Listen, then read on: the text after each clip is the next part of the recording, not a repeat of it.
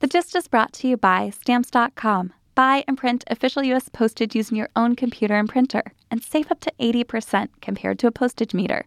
Sign up for Stamps.com and get a 4-week trial and a $110 bonus offer when you use the promo code THEGIST. And by Sherry's Berries. Fresh berries dipped in chocolate starting at just $19.99 are a great holiday gift. Order now and use the promo code GIST to double your berries for just $10 more. That's BERRIES.com. Click on the microphone at the top right corner and use the code GIST. The following podcast contains explicit language. It's Wednesday, December 16th, 2015. From Slate, it's The Gist. I'm Mike Pesca. New York schools haven't had a snow day, but L.A. schools had a terror day. L.A. looked at the email that the New York schools also got and said, that's scary. New York looked at the same email and said, yeah, nice try, moron. Here, NYPD Commissioner Benjamin Bratton explains the kind of errors that were in the threatening email that made it seem less than credible. The language in the email would lead us to believe that this is not a jihadist initiative. For example, that Allah was not spelled with a capital A. That would be incredible to think that any jihadist would not spell Allah with a capital A. Bratton went on to add, furthermore, jihad is not spelled with a G. Furthermore, after jihad, a real terrorist would not threaten jihad 2 with a vengeance or jihad 3, jihada. Al-Qaeda and Zarqawi, those were both spelled with a U after the Q, which we thought was more the habit of a Westerner. Iraq was spelled with a U after the Q in Iraq also, which is more the habit of a stupid Midwesterner. Words like Shia, Bayah, which means oath of fealty, and Mu'minin, which means the faithful, had inconsistent apostrophes, and sometimes the apostrophes were actually the winky eye emoji, but I guess computers do that sometimes. In expressing the idea for the return of the Caliphate, we feel that would not normally be expressed by a map outline of the state of California, a minus sign, the words Onya, and a plus sign, and the number 8. Islamic jihadists, from our experience, do not dabble in rebus puzzles. Similarly, the word infidel would not be illustrated by an in sign plus a fiddle. Other Arabic words in the threat, including Salafi and Tawheed, were blue and contained hyperlinks, indicating they weren't actually known by the threat authors, but were cut and pasted from a Wikipedia article. Then we assessed specific threats to turn different towns and municipalities in the state of New York into Sunni strongholds. They said we would bring about a Sunni Binghamton, a Sunni Albany, a Sunni Stony Brook. We found these two closely correlated to the presence of Sunni schools, State University of New York schools. Therefore, we deeply discounted that threat based on the laziness thereof. I gotta say, I love being a New Yorker on days like today. In the spiel today, not too many good arguments in the Republican debate, but I'm not gonna say I love that Rubio, but yeah, he is standing heads and shoulders above the rest. You know that Marco Rubio, though running for president and supposedly a leader, not a firstborn. So we will get into the issue of how important birth order is, and we'll run it through the old bullshit detector. Is that bullshit? Birth order. The holidays are all around us. The stress-filled, horrible birth of Jesus, but oh my God, I can't believe I'm going to another Christmas party. Holidays. Sure, SantaCon comes and goes. The sight of, it's not just the Santas puking. It's when you see two Santas making out. It's just wrong. It's all sorts of wrong. Donder and Blitzen should have warned you against that. Anyway, that's why I give you Stamps.com. You can't go. With the holidays, the post office, it's crazy. Kissing Santa Clauses, Stamps.com is the solution. With Stamps.com, you can avoid all the hassle of going to the post office during the holiday season. Whatever you're going to do at the post office, you could do right from your desk, like buy and print official U.S. postage using your own computer and printer. You could print postage for any letter or package the instant you need it, and the mailman will pick it up. It is easy. It is convenient. Right now, sign up for Stamps.com using the promo code THEGIST. GIST, and you get a 4-week trial and a $110 bonus offer, which includes postage and a digital scale. Don't wait. Go to Stamps.com before you do anything else. Click on the microphone at the top of the homepage and type in the GIST. That's Stamps.com and enter the GIST.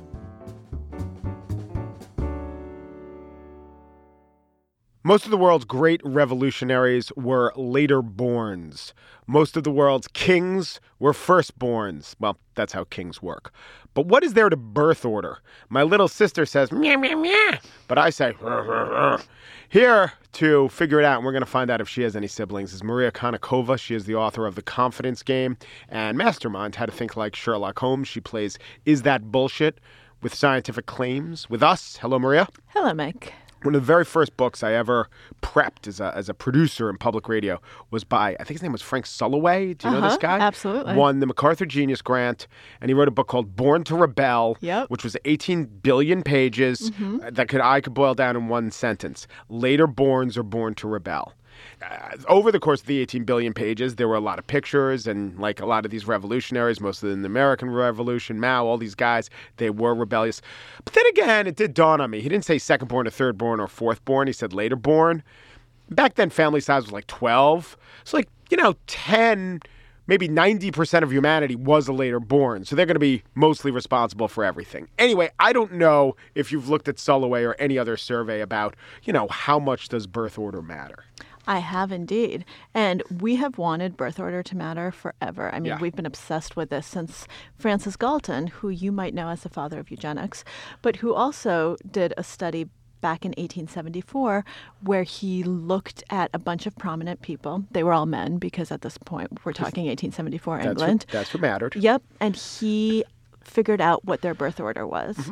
And he found that among the preeminent men of the time, among the scientists, among kind of the leaders of society, most were firstborn. Okay, so there's a logic to it. Or only born. So there's a logic to it, especially in times earlier than our own, which are resources. When resources are scarce, and this is true for families, the firstborn gets all the schooling. Maybe the secondborn is, ushered into the clergy, and then everyone else has to scramble for themselves. That's absolutely right. When there are scarce family resources, when you're living in a family that isn't ridiculously wealthy, and especially back in the 1900s, by the way, when the firstborn inherited everything, then there's a reason why firstborn children get a lot of attention. This is what Galton, who was the ninth born, that's what he posited. He said, hey, parents give more resources to their firstborn, so it's an unfair advantage. So he didn't say this was genetic or that there was, any sort of biological reason for it. He said that it was kind of the social family type of environment. And people have really kind of kept up with that idea. So the next time that we see it appear is about 50 years later. This time we see it for intelligence and for personality traits.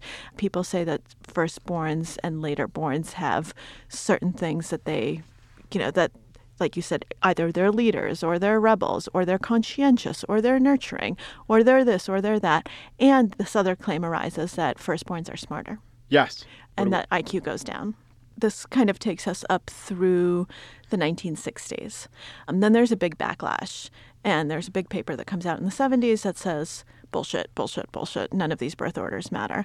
By the way, I'm brilliant, right? Sure. And I'm not the firstborn. I'm the youngest. Out of how many? Out of two. And however, older I have brother or sister? Older sister. And I have step-siblings. So yes. I grew up with, there were four of us, and I was the youngest of that group. Oh, so then they would say, well, the baby is doted upon. The weird thing with birth order is you could use your birth order to justify whatever outcome there is. Oh, you're always given attention as the baby, or you're always coddled and told you were great, that sort of thing. Yep. So that's where Sulloway comes in. And he's an evolutionary psychologist, and he develops this new theory called the family niche theory, which says that because you're born at different times, you have to figure out how to adapt to your family in different ways. So it's not so much a question of just flat out resources, like you get poorer as you have larger families. It's more a question of, okay, if you're the oldest, then you want to please your parents and you're kind of in control. And so you develop a parental role towards your youngest sibling. The most adaptive strategy is to be the good kid. Exactly. Right. And if you're younger, you have to be more creative because kind of all of the other roles have already been distributed. By the way, middle children basically get screwed in all of these analyses. Yeah, Jan Brady syndrome. Yeah, for sure. absolutely. Yeah. Absolutely. And so he comes out with this really influential book that really revitalizes the study of birth order. And he goes even further. He says, okay, we have the big 5 personality traits like extroversion and conscientiousness, and your birth order is going to affect how you score on all of these different traits. Can I try? Ocean, Yeah. ocean or canoe, depending on how you want There to you use the go. words. It's neuroticism, extroversion, conscientiousness. What's the O? Oh, openness to new experiences. O-C-E-A. What's the A? Agreeableness. Agreeableness, yeah. Is agreeableness. Okay, good. I kind of think that the big 5 are a little bit bullshit. Really? So I love the big 5. That's why. I'd be nothing without the big 5. And so Wait. Lion, rhino. No, that's a different big 5.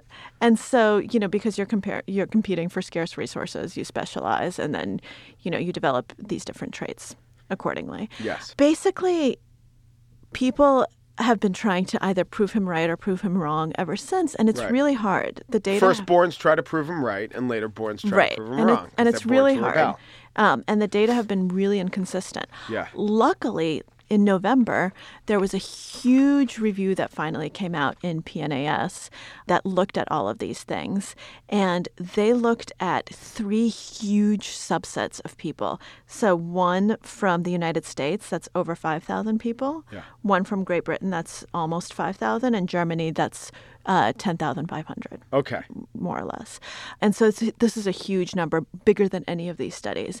And they tried to comb through all of the possible connections, all of the possible evidence to see, well, once and for all, is there something Seems to like, this? but most of the stuff they're looking at isn't empirical. I guess you could do wealth. I guess you could do health. But the assertions are things like the personality traits and how neurotic you are. And So then what we have to do is get measures of those traits from the person, self-report measures, which are bad, and from other people, which will say, I think this person is like this. See, this is why I have a problem with the big 5. They're really, really hard to measure. They're hard to measure, and things. It does seem that like agreeableness and openness to experience are pretty correlated. So let's assume that we can measure them, because this entire literature is predicated on measuring them. Otherwise, we can dismiss all of the personality literature, which I personally would dismiss a lot of it. Well, you're a later born. But I'm a later born, so play I'm a by the rebel. rules, yeah. I'm a rebel, and I'm much more open to new scientific findings. What does your sister do, by the way? She's a doctor. Bank She's robber.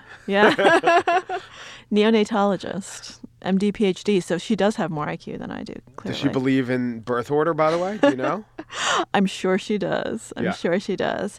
What they concluded, unfortunately, is that they have found absolutely no evidence for any sort of relationship between birth order and any sort of personality. However, the relationship for IQ does seem to be pretty stable. Yes. So IQ really does go down after the firstborn. Yes. And once again, we don't think that this is genetic or anything like that. We think it's how much time the parent has to just talk to the kid. That's definitely one of these things. And just so that we can kind of get a magnitude, we're talking between 1 and 3 IQ points. Yes. And it only explains 3% of the variance. But I remember so it's tiny. I remember when that study came out. That's one of those studies that's impossible as a human being to have a reaction other than, all right, wait, is that true for my family? Oh, yeah, I believe it. Or wait, is that true in my experience? Oh, no, that can't. Right. Like, no one has ever said, well, I'm younger but smarter than my older brother, but I totally believe that study can't happen. Right. Anyway, yeah, so this will be good holiday conversation when families get together. Yeah, I've also got a whole uncle strategy. I'm coming out with the whole show. Yeah. Yeah, so the IQ finding is small, but very consistent. Did Soloway have to give back his Genius Grant money? No. Yeah. Soloway's still working. I don't know what he thinks about this paper. I'm guessing he's pretty pissed off right now. All right, let's play. For the record, birth order matters. Honestly, not really. The only place where it matters a little bit is for your IQ, for your intellectual development. But I mean, there are all sorts of problems with IQ to begin with. I mean, if I were just speaking for myself, I would say total bullshit. Birth order doesn't matter. We thank you for your honesty. We thank you for your research. We thank you for your openness, your agreeableness, your extroversion, and my conscientiousness. and your general lack of neuroticism. Well, you're kind of neurotic. I mean, you do a lot of research. You come armed. That's pretty good. You make it work for you. Maria Konnikova, she is the author of Mastermind, How to Think Like Sherlock Holmes. She is the author of the forthcoming The Confidence Game. Thanks, Maria. Thanks so much, Mike. Do you still have any gifts that you have to buy this holiday season? Of course you do. I know I do. You want it to be easy. You want it to go smoothly. You want the reaction to be a loving, and I didn't know I wanted this, but it's great, and I appreciate it, and oh my gosh, these are delicious berries. Wait, I stepped on who the sponsor was. Okay, I'll say it. It's Sherry's Berries. Sherry's Berries freshly dipped strawberries starting at $19.99. That's a 40% savings. So, I say this a lot. Maybe you listen to my show. You're wondering, wait, so if that's a 40% savings, what was the original price? It would be $33. Now watch me here for the math. Because for today only, you can double your berries for $5 more.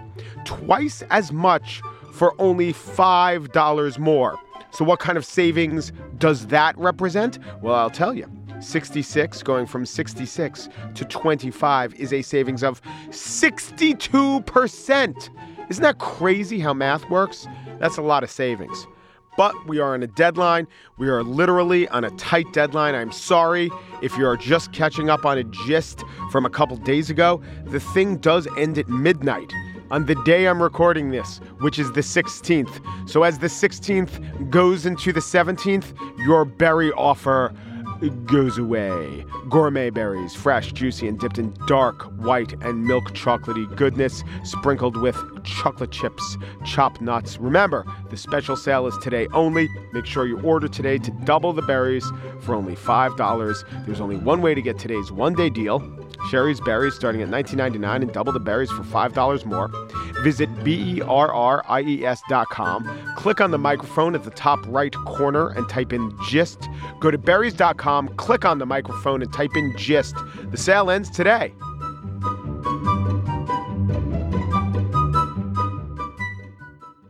And now the spiel. I'm out of arguments. Marco Rubio is my Republican candidate. This is not one of those recommendations like 4 out of 5 dentists surveyed recommends sugarless gum for their patients who chew gum. I think the dentist would say, yeah, have some sugarless gum. Sure, it can't hurt you. I'm not exactly saying that about electing a Republican. This is more of a, remember that campaign, if you smoke, please try Carlton? In that vein, I say, if you must vote Republican, you might consider Marco. In the debate last night, Marco Rubio, to my eyes, proved himself to be the top of the class. So first, let me dismiss a few of the candidates who are so implausible they just don't rate. Kasich and Paul, the men on the ends, they are 8th and 9th in the polls, headed in. They had some good lines. I do not see how they could possibly be president. Then there's Carly Fiorina. Carly Fiorina seemed to have a strategy in her opening statement of alternating every other line with a statement and the contradiction to that statement. Here she goes. Citizens, it's time to take our country back. Which is a pretty loaded, over-the-top, overwrought charge against the people who have, quote-unquote, stolen our country. A couple words I'd use to describe take our country back is bombastic and insulting. So let's see how she'll take it back. Bombast and insults won't take it back. But that didn't... All right, let's just chalk those words up to, political rhetoric. Next sentence. Political rhetoric that promises a lot and delivers little won't take it back. Okay, so you don't want to over-deliver. I get that. You wouldn't want to promise that all our big problems can be easily solved. I mean, there is so much that's baked into our problem, right? That's why rhetoric is easy. But you just can't say, heck, income inequality can be solved. Global warming can be solved. 30,000 gun deaths can be solved. Erosion of the manufacturing base. Yeah, I'll solve that. You can't possibly promise that any one of those problems can be solved. So let's hear what Carly does promise. All of our problems can be solved. All of them? All of our wounds can be healed by a tested leader who is willing to fight for the character of our nation. Healing the wounds by fighting, that is the conservative, authentic, responsive leadership for you that the Carly PAC was named for. Any resemblance to candidate's name in violation of federal election law is strictly coincidental. Then there's Chris Christie. Chris Christie actually running a distant second to Trump in a recent New Hampshire poll. Maybe we should take him seriously. No, we shouldn't. I'm a former federal prosecutor. I fought terrorists and won. And when we get back in the White House, we will fight terrorists and win again, and America will be safe. He says this all the time, and maybe it seems true, but, I don't think the scary terrorists are the ones who are manacled and in orange jumpsuits in a courtroom. He's saying, look, once you catch the terrorist, and once you read him his rights, and once you assign him a pro bono lawyer who gets paid in vouchers from one of those Nation magazine cruises where you get to chat with Katrina vanden Heuvel, once that happens, I'm the guy who's going to bring that terrorist to justice. Getting a verdict against an ISIS terrorist is not hard. Stopping a terrorist in the first place, that's what we're looking for. SEAL Team 6 is not full of former prosecutors wearing blazers bought at Casual Male rappelling off Mi-17 choppers. That stint as a prosecutor, that is Christie's past. We know from the debate that he also follows current events. The second largest school district in America, in Los Angeles, closed based on a threat. Closed on a hoax. Think about the effect that that's going to have on those children when they go back to school tomorrow, wondering, filled with anxiety about whether they're really going to be safe. Think about when you were a kid and returned after a snow day and were racked with anxiety if it might snow tomorrow. Except for one thing, the snow wasn't a hoax. Think about the mothers who will take those children tomorrow morning to the bus stop, wondering whether their children will arrive back on that bus safe and sound. But more of those mothers will be wondering if they have to scramble again for daycare because of a hoax. Think about the fathers of Los Angeles who tomorrow will head off to work and wonder about the safety of their wives and their children. Now think of the illogic of wondering about the safety of your family because of a hoax, but not thinking about the safety of your family because in the last 12 months in your county, in Los Angeles County, there have been 647 homicides. Think about the kind of father that doesn't realize that of the 647 homicides, 449 were shooting victims, and wonder, how am I going to plop all that idea of danger, into the laps of... What has Barack Obama and Hillary Clinton done to this country? I can't take Christie seriously, and I didn't even mention the word bridge. Ben Carson also trending poorly. Jeb Bush also not trending well. Of course, when your adversary is Donald Trump, it's kind of easy. Wait a minute, isn't that really blowing the whistle on myself? Yes, it is. So one fascinating part of the debate and the field is what's going on between the two sons of Cuban immigrants. One, the youthful and buoyant Marco Rubio. The other, the dour and ideologically pure Ted Cruz, who is actually only 6 months older than the young Rubio. I guess he packed a lot of world weariness and obstinance into those 6 months. Ability to stop acts of terrorism, and he knows that's the case. Dana, may I interject? Senator, let me be very careful in answering this, because I don't think national television in front of 15 million people is the place to discuss classified information. So let me just be very clear. There is nothing that we are allowed to do. Rubio and Cruz sparred over immigration, and to a conservative audience, it might have seemed that Cruz owned the better part of the argument. But I believe that every time Cruz attacks Rubio as being too centrist, he builds up Rubio's credibility, not only among those Republicans who actually are centrist, but also among Republicans who aren't hell-bent on the immigration issue as they are eager to win the White House. The attack that might work is to say this being soft on immigration shows he's wishy-washy, or that he changes his views to fit the times, or that he changes his views with the political mood, or that he lacks a backbone. But simply saying, here's a guy who's willing to work with Chuck Schumer, I think that actually helps Rubio as much as it hurts. And Rubio just sounds more sensible and more truthful than Cruz when it comes to issues like how effective air raids can be against ISIS. Plus, Rubio didn't even get to an issue that I think could be an excellent talking point to appeal to conservatives, which is that Rubio passed a provision into law that limits some of the spending under Obamacare. Everyone else on the stage just talks about such measures. So why do I say Rubio's the best? I want to acknowledge some things. I think every Republican who's running, they have the idea of lowering the taxes on the very wealthy. I think that's terrible tax policy. I don't see the point in adding to the deficit to lower the taxes on millionaires. They all espouse a belief in austerity over stimulus that's just empirically untrue. And then there are issues like climate change. Climate change never came up in the debate. Neither did raising the interest rates, the most important issue in the world. That also never came up. Fine. And of course, they're all against abortion. I disagree with them on all that. Every Democrat seems better on all those issues than every Republican. But Rubio seems better than his Republican opponents on most of the other issues. And in a country where the median age is 37, but the median age of those who strongly identify as Republican is 52, those 6 months that he has on Ted Cruz, that means he is the face of youth. And that's it for today's show.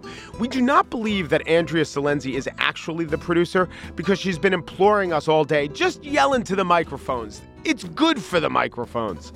We think the idea that Andy Bowers is executive producer might be a hoax, especially when he proposed a multi-show arc where I perform in the persona of a Carol Channing impersonator.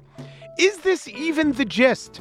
The words are not spelled with a J, and the gist doesn't end by me saying Peruvian turkey penis. Thanks for listening.